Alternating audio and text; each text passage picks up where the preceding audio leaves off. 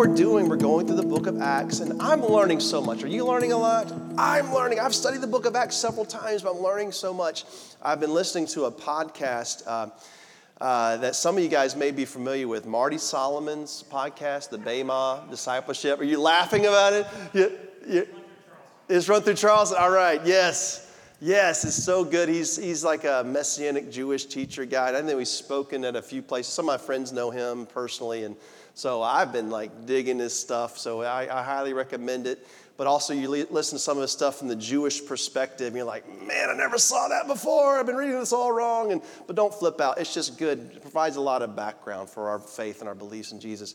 But it's really helped me even in looking at Acts and this whole dilemma they're going through with the Jews and the Gentiles, and how it was such a Jewish church from the beginning. God began from so how was that really, and what we're going to look at in Acts chapter 10 today, I think will give us some insight, thinking about when Cornelius, this Gentile centurion, is going to become a Christian. This is such a huge, huge deal.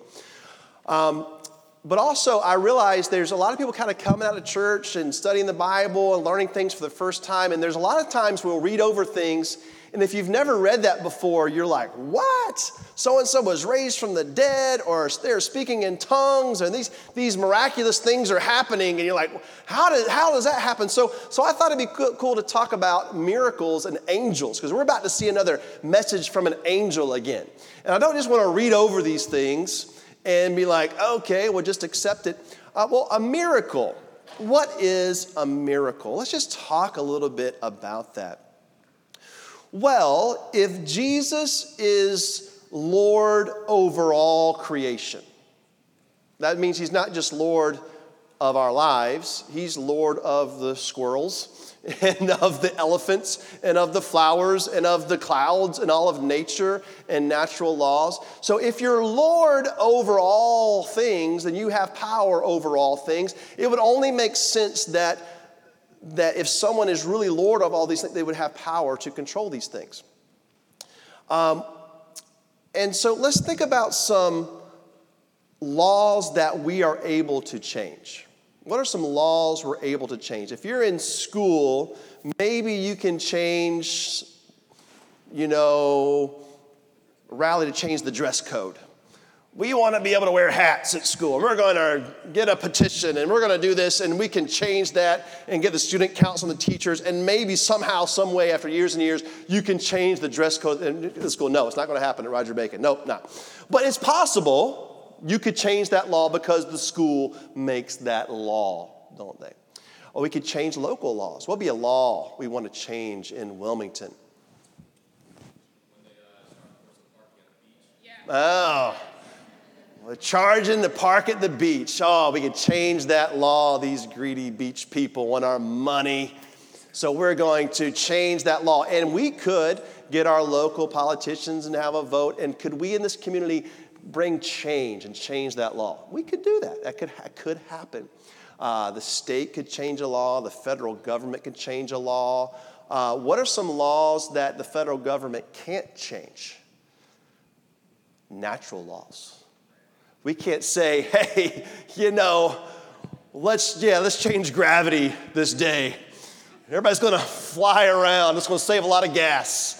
They're going to fly today. Let's make that law. We can't make that law because we never made that law to begin with. Laws that we make, we can change, can't we? So if Jesus really is God, he not only is over these other types of laws, he is over natural law. And yes, even moral law. All these, he is over everything. He's in charge of this. So, if Jesus wanted to change gravity and he is Lord over all creation, could he?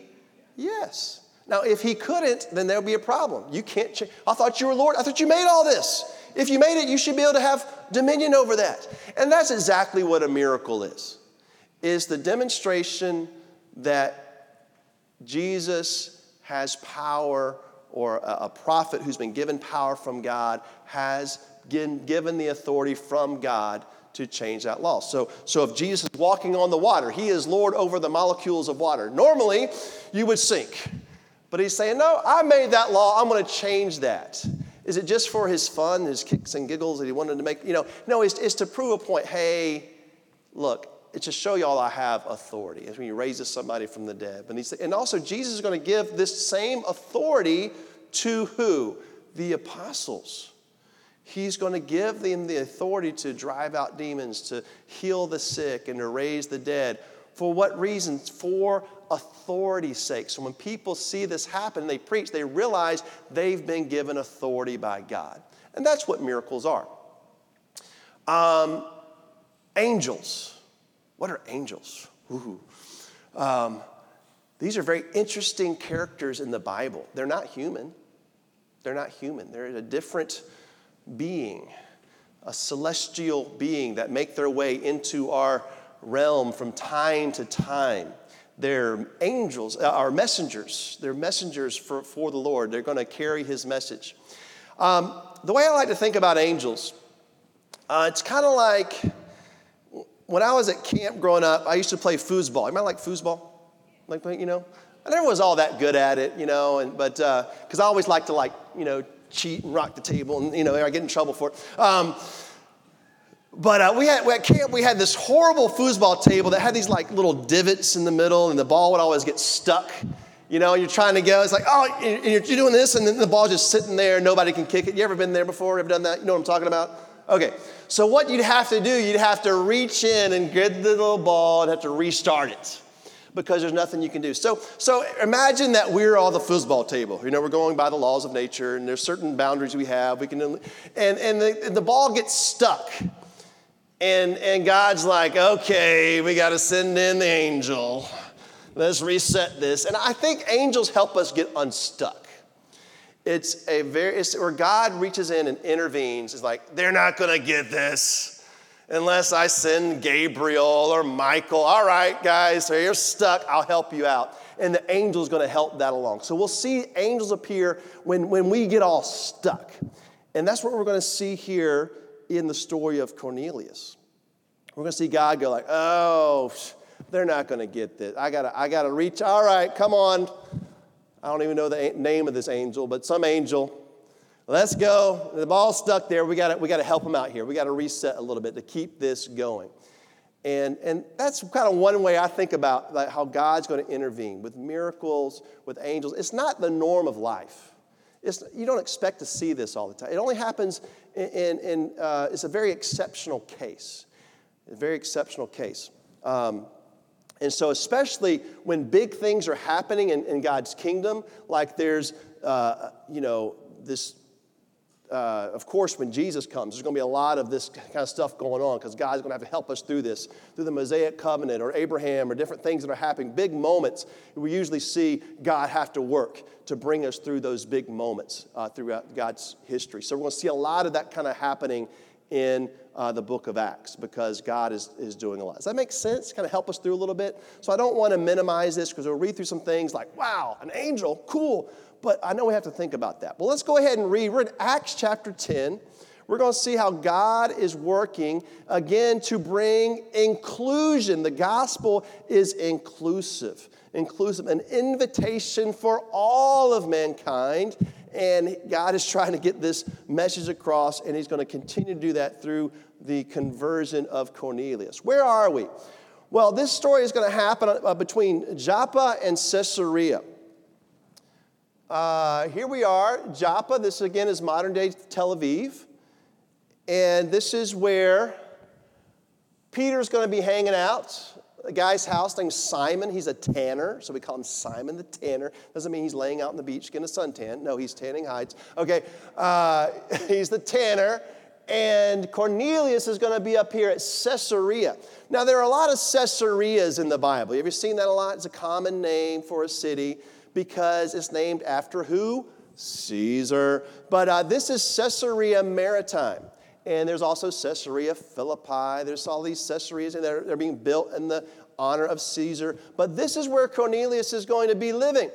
Cornelius is a centurion, and Caesarea Maritime was built by King Herod to honor Caesar. It's a pretty new city. It is a Roman city. It looks like Rome. It feels like Rome.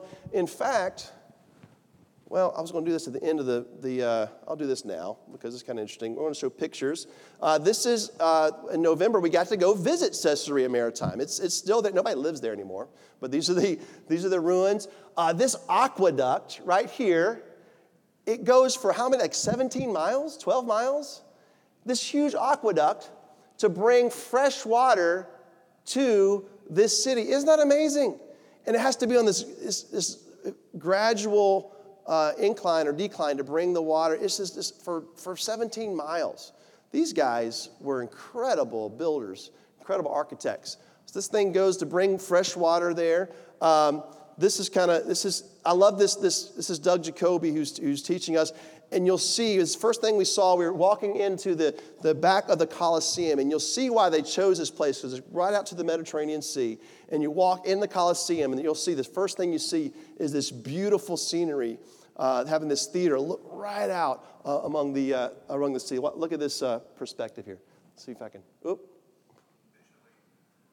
watch this. So you're walking into the theater, and look what you see. Right out there to the Mediterranean Sea. Isn't that beautiful? So this is the original theater. They still do some things there from time to time. So there's a theater there in Caesarea Maritima. What else do we have here?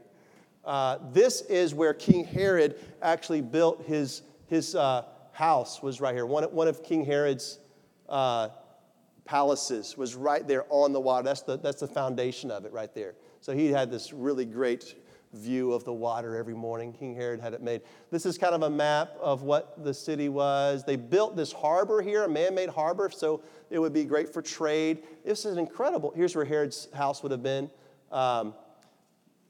See this harbor they built? That beautiful water there. I think you can actually see it. It's just crystal clear water. It's just beautiful. This city was just a bustling Roman city, just beautiful. It would have been a really cool place to live. Had a lot of entertainment going on, very Roman. Here's the Hippodrome. The Hippodrome, they had all the chariot races and gladiator things going on. This was a Roman city. This thing, I think we're walking around here. Look how big this thing is. This is where they race the chariots all around here. And it's facing, again, right out on the Mediterranean. And I think the royalty would sit right here, and they'd watch the chariots go by, the best seats to see all the violence, okay? So this is Caesarea Maritima. It's very wealthy. See the marble? This is a aristocratic bathroom, okay? Marble floors, the bathhouse there, very wealthy. This is where Cornelius was stationed, this city, Caesarea Maritima. All right? Isn't it cool to kind of see that? This is a real place. So this is what's happening. Let's go back to Acts chapter 10, verse 1. Let's read this story together. So we kind of got a setting. We kind of see where they are. So here we are at Caesarea. There was a man named Cornelius, a centurion in what was known as the Italian regiment. He and all his family were devout and God-fearing. He gave generously to those in need and prayed to God regularly. One day, about 3 p.m, he had a vision. He distinctly saw an angel of God who came and said, "Cornelius." Cornelius stared at him in fear. "What is it, Lord?" he asked. The angel answered, "Your prayers and gifts to the poor have come up as a memorial offering before God. Now send men to Joppa to bring back a man named Simon, who is called Peter. He is staying with Simon the tanner, whose house is by the sea." When the angel who spoke to him had gone, Cornelius called 2 of his servants and a devout soldier who was one of his attendants. He told them everything that had happened and sent them to Joppa. So let's talk a little bit about Cornelius. So what type of guy is he? He's very important. He's a centurion, so he is a leader in the Roman army. And he's a really good guy, isn't he? He's a really good guy. He's giving to the poor. He's generous. He's this really great guy. He's got a heart to serve others. He's got a noble heart. And also, he fears God, doesn't he? Not Zeus, but he fears Yahweh. He fears the God of Israel. So here's a Gentile Roman who has come to faith in the God of Israel. That's a big, big deal. So he's grown up Roman, he's heard all these stories, but he's in his mind, he's reasoned. He's like, wow, these mythological characters, these little idols we have, and this is kind of bogus, man. What's going on with this? And he saw the God of Israel, and he came to faith. Now that is a God I can believe in. That makes sense to me. That's not a God made up by human beings. That's the real God. And he started worshiping, and he and his entire family would pray to the God of Israel. This is amazing. Now, who studied the Bible with Cornelius? Who helped him come to faith? God, again, don't we see God's Spirit working? He had come to faith. He saw, when people are really following God, people even see it from a distance and will come to faith. Now, he's a little bit lost because how do you worship as a Gentile? How do we do that? And he was trying to figure out, how do I do this? Maybe similar to how the Ethiopian felt. So he was praying, and this angel appears to him. And how does he respond when he sees the angel? Oh, great, it's an angel, woo! No, he bows in fear. So if you ever see an angel, for real, it's not going to be, oh, cool, an angel. It's going to be, oh, Lord, help me. It's going to be, every time somebody sees an angel, they're scared to death. They're scared to death. Lord, what do I do? Well, I'm looking out for you. I've heard your prayers. You know, God hears our prayers. He hears our prayers. I believe that God hears anybody's prayers who really is seeking for him. I believe he does. I believe God is listening people's prayers all over the world right now, this very moment. God was listening to Cornelius' prayers, especially because he had a noble heart, and he was wanting to serve others, and he had a seeker's heart. So here we go, and he sends for Peter. So also, let's see, here again, we're seeing how the hand of God is going to reach down onto the foosball table and do things. Here's what God's doing. He's reaching down because the Jews weren't figuring this out, and Peter wasn't figuring this out quick enough. So Peter, he's back in Joppa. He goes up on the roof to pray. So Peter's praying too. It's amazing what happens when we're praying to God. He became hungry and wanted something to eat. I can relate to Peter, can't you? All right. The meal was being prepared. He fell into a trance. I usually fall into a trance after my meal, but he got it before.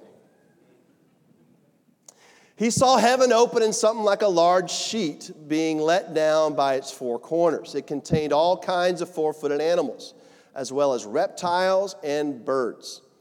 Then a voice told him, "Get up, Peter, kill and eat." "Surely not, Lord," Peter replied. "I have never eaten anything impure or unclean." The voice spoke to him a second time. "Do not call anything impure that God has made clean." This happened 3 times, and immediately the sheet was taken back to heaven. While Peter was wondering about the meaning of this vision, the men sent by Cornelius found out where Simon's house was and stopped at the gate. They called out, asking if Simon, who was known as Peter, was standing there. While Peter was still thinking about the vision, the Spirit said to him, "Simon, 3 men are looking for you. So get up and go downstairs. Don't hesitate to go with them, for I have sent them." Peter went down and said to the men, "I'm the one you're looking for. Why have you come?" Isn't this so cool?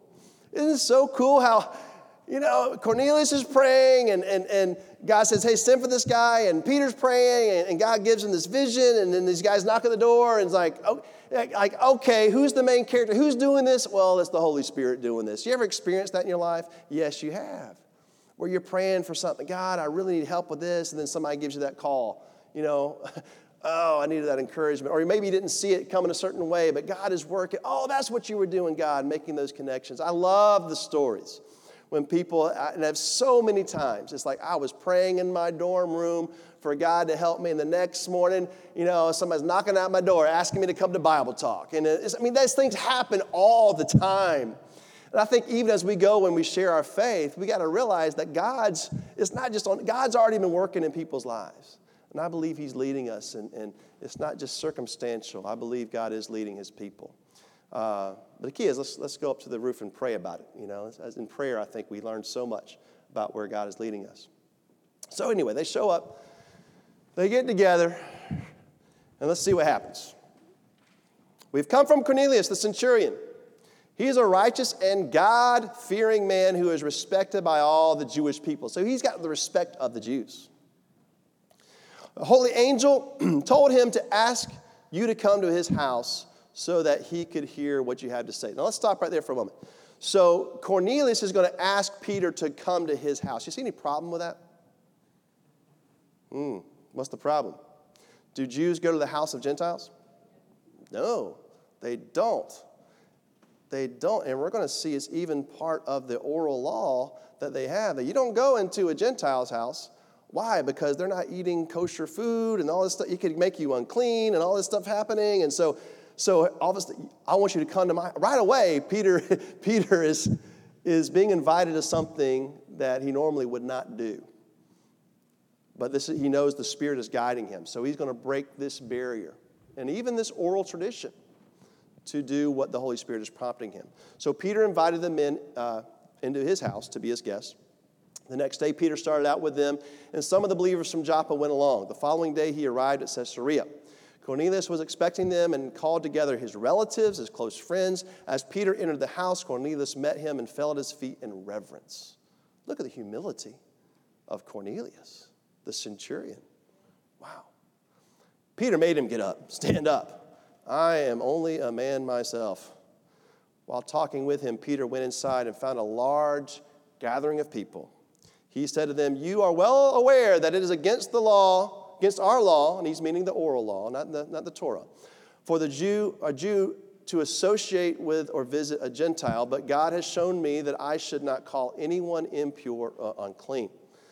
So when I was sent for, I came without raising any objection. May I ask you who sent for me? Cornelius answered, 3 days ago. I was in my house praying at this hour. At 3 p.m, suddenly a man in shining clothes stood before me and said, Cornelius, God has heard your prayer and remembered your gifts to the poor. Send to Joppa for Simon, who is called Peter. He is a guest in the home of Simon the tanner, who lives by the sea. So I sent for you immediately, and it was good of you to come. Now we're all here in the presence of God to listen to everything the Lord has commanded you to tell us. Look at this guy. Do you think he's hungry to learn? Yes. Yes. He's been longing for this moment. He's been trying to have some outlet for his faith. He's felt limited. I believe in this God, but I don't know what to do about it. I don't know how to worship him. God is leading me. And finally, God has sent me somebody, so I am going to learn. Teach me, please. You know, what a great spot to be in. To be hungry to learn and finally have somebody willing and knowledgeable to sit down and explain the Scriptures to you. I think it's a great place for all of us. I don't care where we've been. I don't care what type of authority we have, a centurion or whatever we are. To learn from somebody who can teach us the Bible, we need to have this same type of hunger. And he was a spiritual man. He was a godly man. He knew a lot about the faith, but he was ready to learn, and God was going to teach him. Peter began to speak. I now realize how true it is that God does not show favoritism, but accepts from every nation the one who fears him and does what is right. You know the message God sent to the people of Israel, announcing the good news, peace through Jesus Christ, who is Lord of all. You know what has happened throughout the province of Judea, beginning in Galilee, after the baptism that John preached, how God anointed Jesus of Nazareth with the Holy Spirit and power, and how he went around doing good and healing all who were under the power of the devil, because God was with him. We are witnesses of everything he did in the country of the Jews and in Jerusalem. They killed him by hanging him on a cross, but God raised him from the dead on the third day and caused him to be seen. So he's giving them the message of Jesus, who he is and what he did and why he did it. He who was not seen by all the people, but witnesses. He was not seen by all the people, but by witnesses from whom God had already chosen, by us, who ate and drank with him after he rose from the dead. He commanded us to preach to the people and to testify that he is the one whom God appointed as judge of the living and the dead. All the prophets testify about him, that everyone who believes in him receives forgiveness of sins through his name. So you can see, if Cornelius really believes these guys are speaking to me the real message of God, he's just taking this in. He's soaking this in. Oh, this is about Jesus. The prophets were teaching us all about Jesus. Oh, you saw this. Oh, I want to know more and know more. And then look what happens next? Peter was still speaking. And the Holy Spirit comes on all who heard the message. The circumcised believers, the Jewish people that came with Peter, they were astonished that the gift of the Holy Spirit had been poured out even on the Gentiles. So they're shocked. They heard these Gentiles speaking in tongues and praising God. So where's the last time they saw this happen? Pentecost. They're all reminded about what happened at Pentecost when God finally, poured out His Spirit. Remember that scene in Acts chapter 2? Fire comes down out of heaven, and the apostles start speaking in all these other tongues. And so there was this, look what God did among the Jews to start this. And now that exact thing is happening to the Gentiles, those who are unclean. Now, can God take somebody who's unclean and put His Spirit on them and in them? Well, that's a good question. Was Balaam's donkey unclean, or was Saul in the Old Testament unclean? I think one thing you got to understand: we can't limit the Holy Spirit all the time. God does what He wants to do. So I don't want to overstep my bounds here, but generally, what they're seeing is like, wow, God is putting His stamp of approval on the Gentiles. So God gives this again. God's hand is reaching down and placing the foosball back in play, all right? Because they weren't getting it. They were stuck. So, verse 47, Peter says, surely no one can stand in the way of their being baptized with water. They have received the Holy Spirit just as we have. So he ordered they be baptized in the name of Jesus, and then they asked Peter to stay with them for a few days. So I imagine Peter, God really helped Peter out because he's actually going to have 6 other guys with him. So there's 7 of them. And from what I understand, it took like 7 witnesses to have something be really fact before the Sanhedrin and those types of things. So maybe that's all in play here. But Peter's like, y'all going to stop them from being baptized? He puts it on everybody else. Can any of you guys object? And they're all like, well, no, we can't object. God's doing this. We can't object to what God is doing. So they baptize these new believers in the name of Jesus. Well, Kevin, I thought you received the Holy Spirit when you're baptized. How'd they get the Holy Spirit before they get baptized? Again, this is exceptional. This is not the normative kind of thing here. Again, God's hand is reaching down a little bit out of the ordinary. So God can do what He's going to do. If He wants somebody to have the Holy Spirit, He's going to do it. And that's what He does right here. That doesn't change the normative response we have in Christ from being baptized today and receiving His Spirit. So it doesn't really change that doctrine in our case. And we can talk more about that if you're a little confused. Just hang on to it. It's a great study on baptism. Baptism is an amazing thing. So what's the message here? It's a message of inclusion. And we're going to see this going on throughout the rest of Acts. God is working to bring all people to a knowledge of Him. This is a huge, huge deal. Peter's mind is going to change a lot on this. And we'll see a lot that what's happening right here. He's going to go back and report to the Jews about what happened. And then they're going to have a hard time accepting this. And eventually they're going to go to the Council of Jerusalem. And a lot of things are going to be decided. But this was like the big deal, the big deal back then. How do we deal with the Gentiles? And God is saying, hey, I love them, and they don't have to become Jewish to be saved. And so we'll talk more and more about that. But I want to specifically today just talk about Cornelius. Cornelius becomes a Christian. Really the first full Gentile conversion. Ethiopian, yeah, maybe, but he could have been Jewish. I don't know. But here, this is clearly Gentile, okay? He's not Samaritan, and God's making a real point here in this conversion, not just for the Gentiles, but for Peter and for the church. I think the centurion represents a lot of people who are trying to live good lives. A lot of people are trying to live. You ever just met somebody just a good person? Sweet Aunt B down the street, just making everybody pies and doing good things.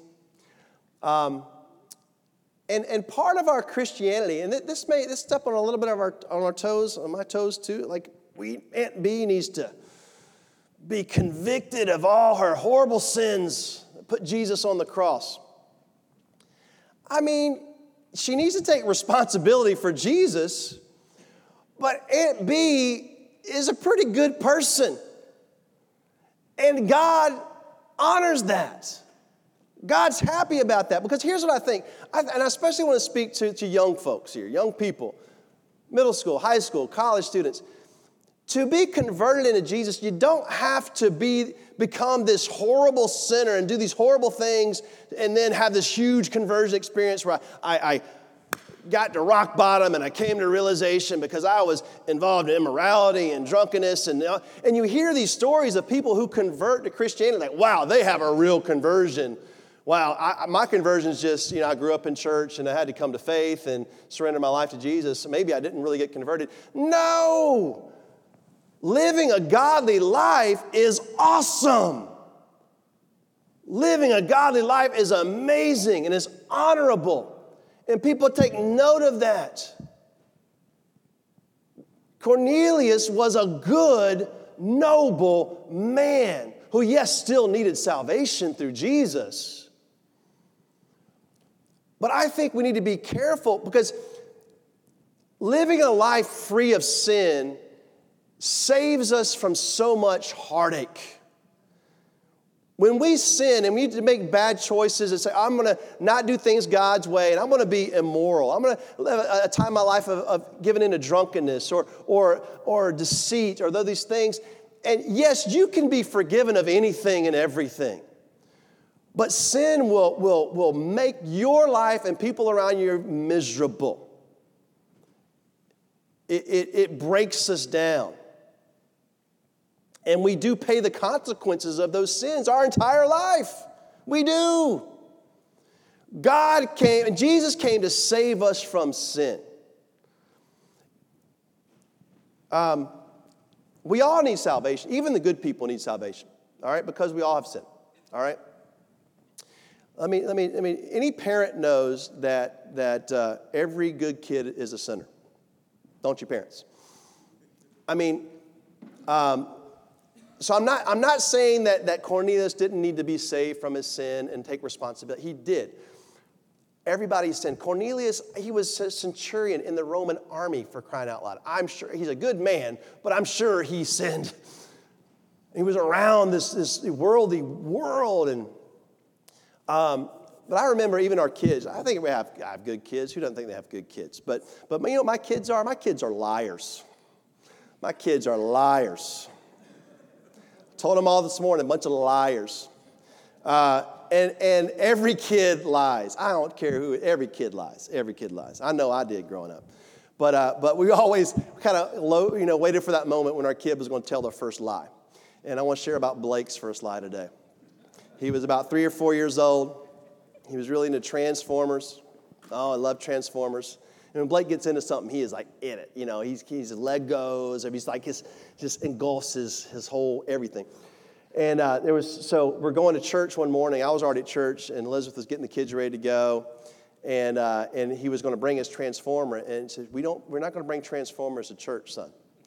And so he said, oh, I can't bring my Transformer. So he walks back in the room, and he comes back out, and he says, Mommy, I have decided not to bring my Transformer to church.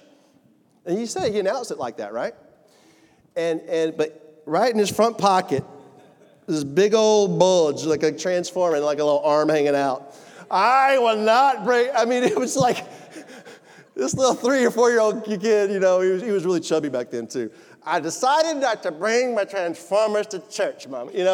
Just lying through his teeth. And you as a parent, you're just brokenhearted. You're like, oh, my son is a sinner. He's a liar. And you just get, but you also know that's who we are. That's who we are. And as parents, we have to teach them. And he got a spanking. It was a big deal. It's a big deal. Because if you grow up without understanding the consequences of lying, it ruins relationships. It ruins trust, doesn't it? So all of our kids have had those similar experiences. And we need to teach our kids and train them that sin is bad. It destroys. But Blake needs salvation. I need salvation. Everyone, the centurion needed salvation. Cornelius is a sinner. But he was a good man. And God used him. He was honorable. You know, I think there are good people around here. Yeah, there are people who are on drugs, and there are people who are this and on that. They need salvation, and the good people need salvation. But we can bring them along. And I think the centurion was encouraged by God. You know what? I have heard your prayers, and I have seen your life. I have seen your good deeds. I have seen your heart for the poor. And I love you. I love that. I do think about the rich young ruler. Jesus looked at him. Mark chapter 10, you can look it up. He looked at him, and what did he do? He loved him. This man has been striving to honor me. Now, he challenged him. And Cornelius is going to have a great challenge. Can you imagine Cornelius? I mean, now he's this Roman centurion who is a Christian. He's going to have a lot of responsibility and weight on him. And if you even watch the play Upside Down, you'll see their take on what happened to Cornelius is that he gave his life for Jesus Christ. So he was challenged. So it is a call. The way I'm trying to say is, if you're young, thank the Lord you're young and you're here today. Because God is giving you and giving all of us an opportunity to live a godly life. You need salvation like anybody else does.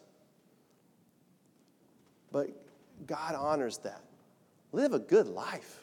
Live an honorable life. Live an unselfish life. See the fallacy and all the things going around you, what the other young people are getting into and doing. See through that and say, no, I want to honor God with my life.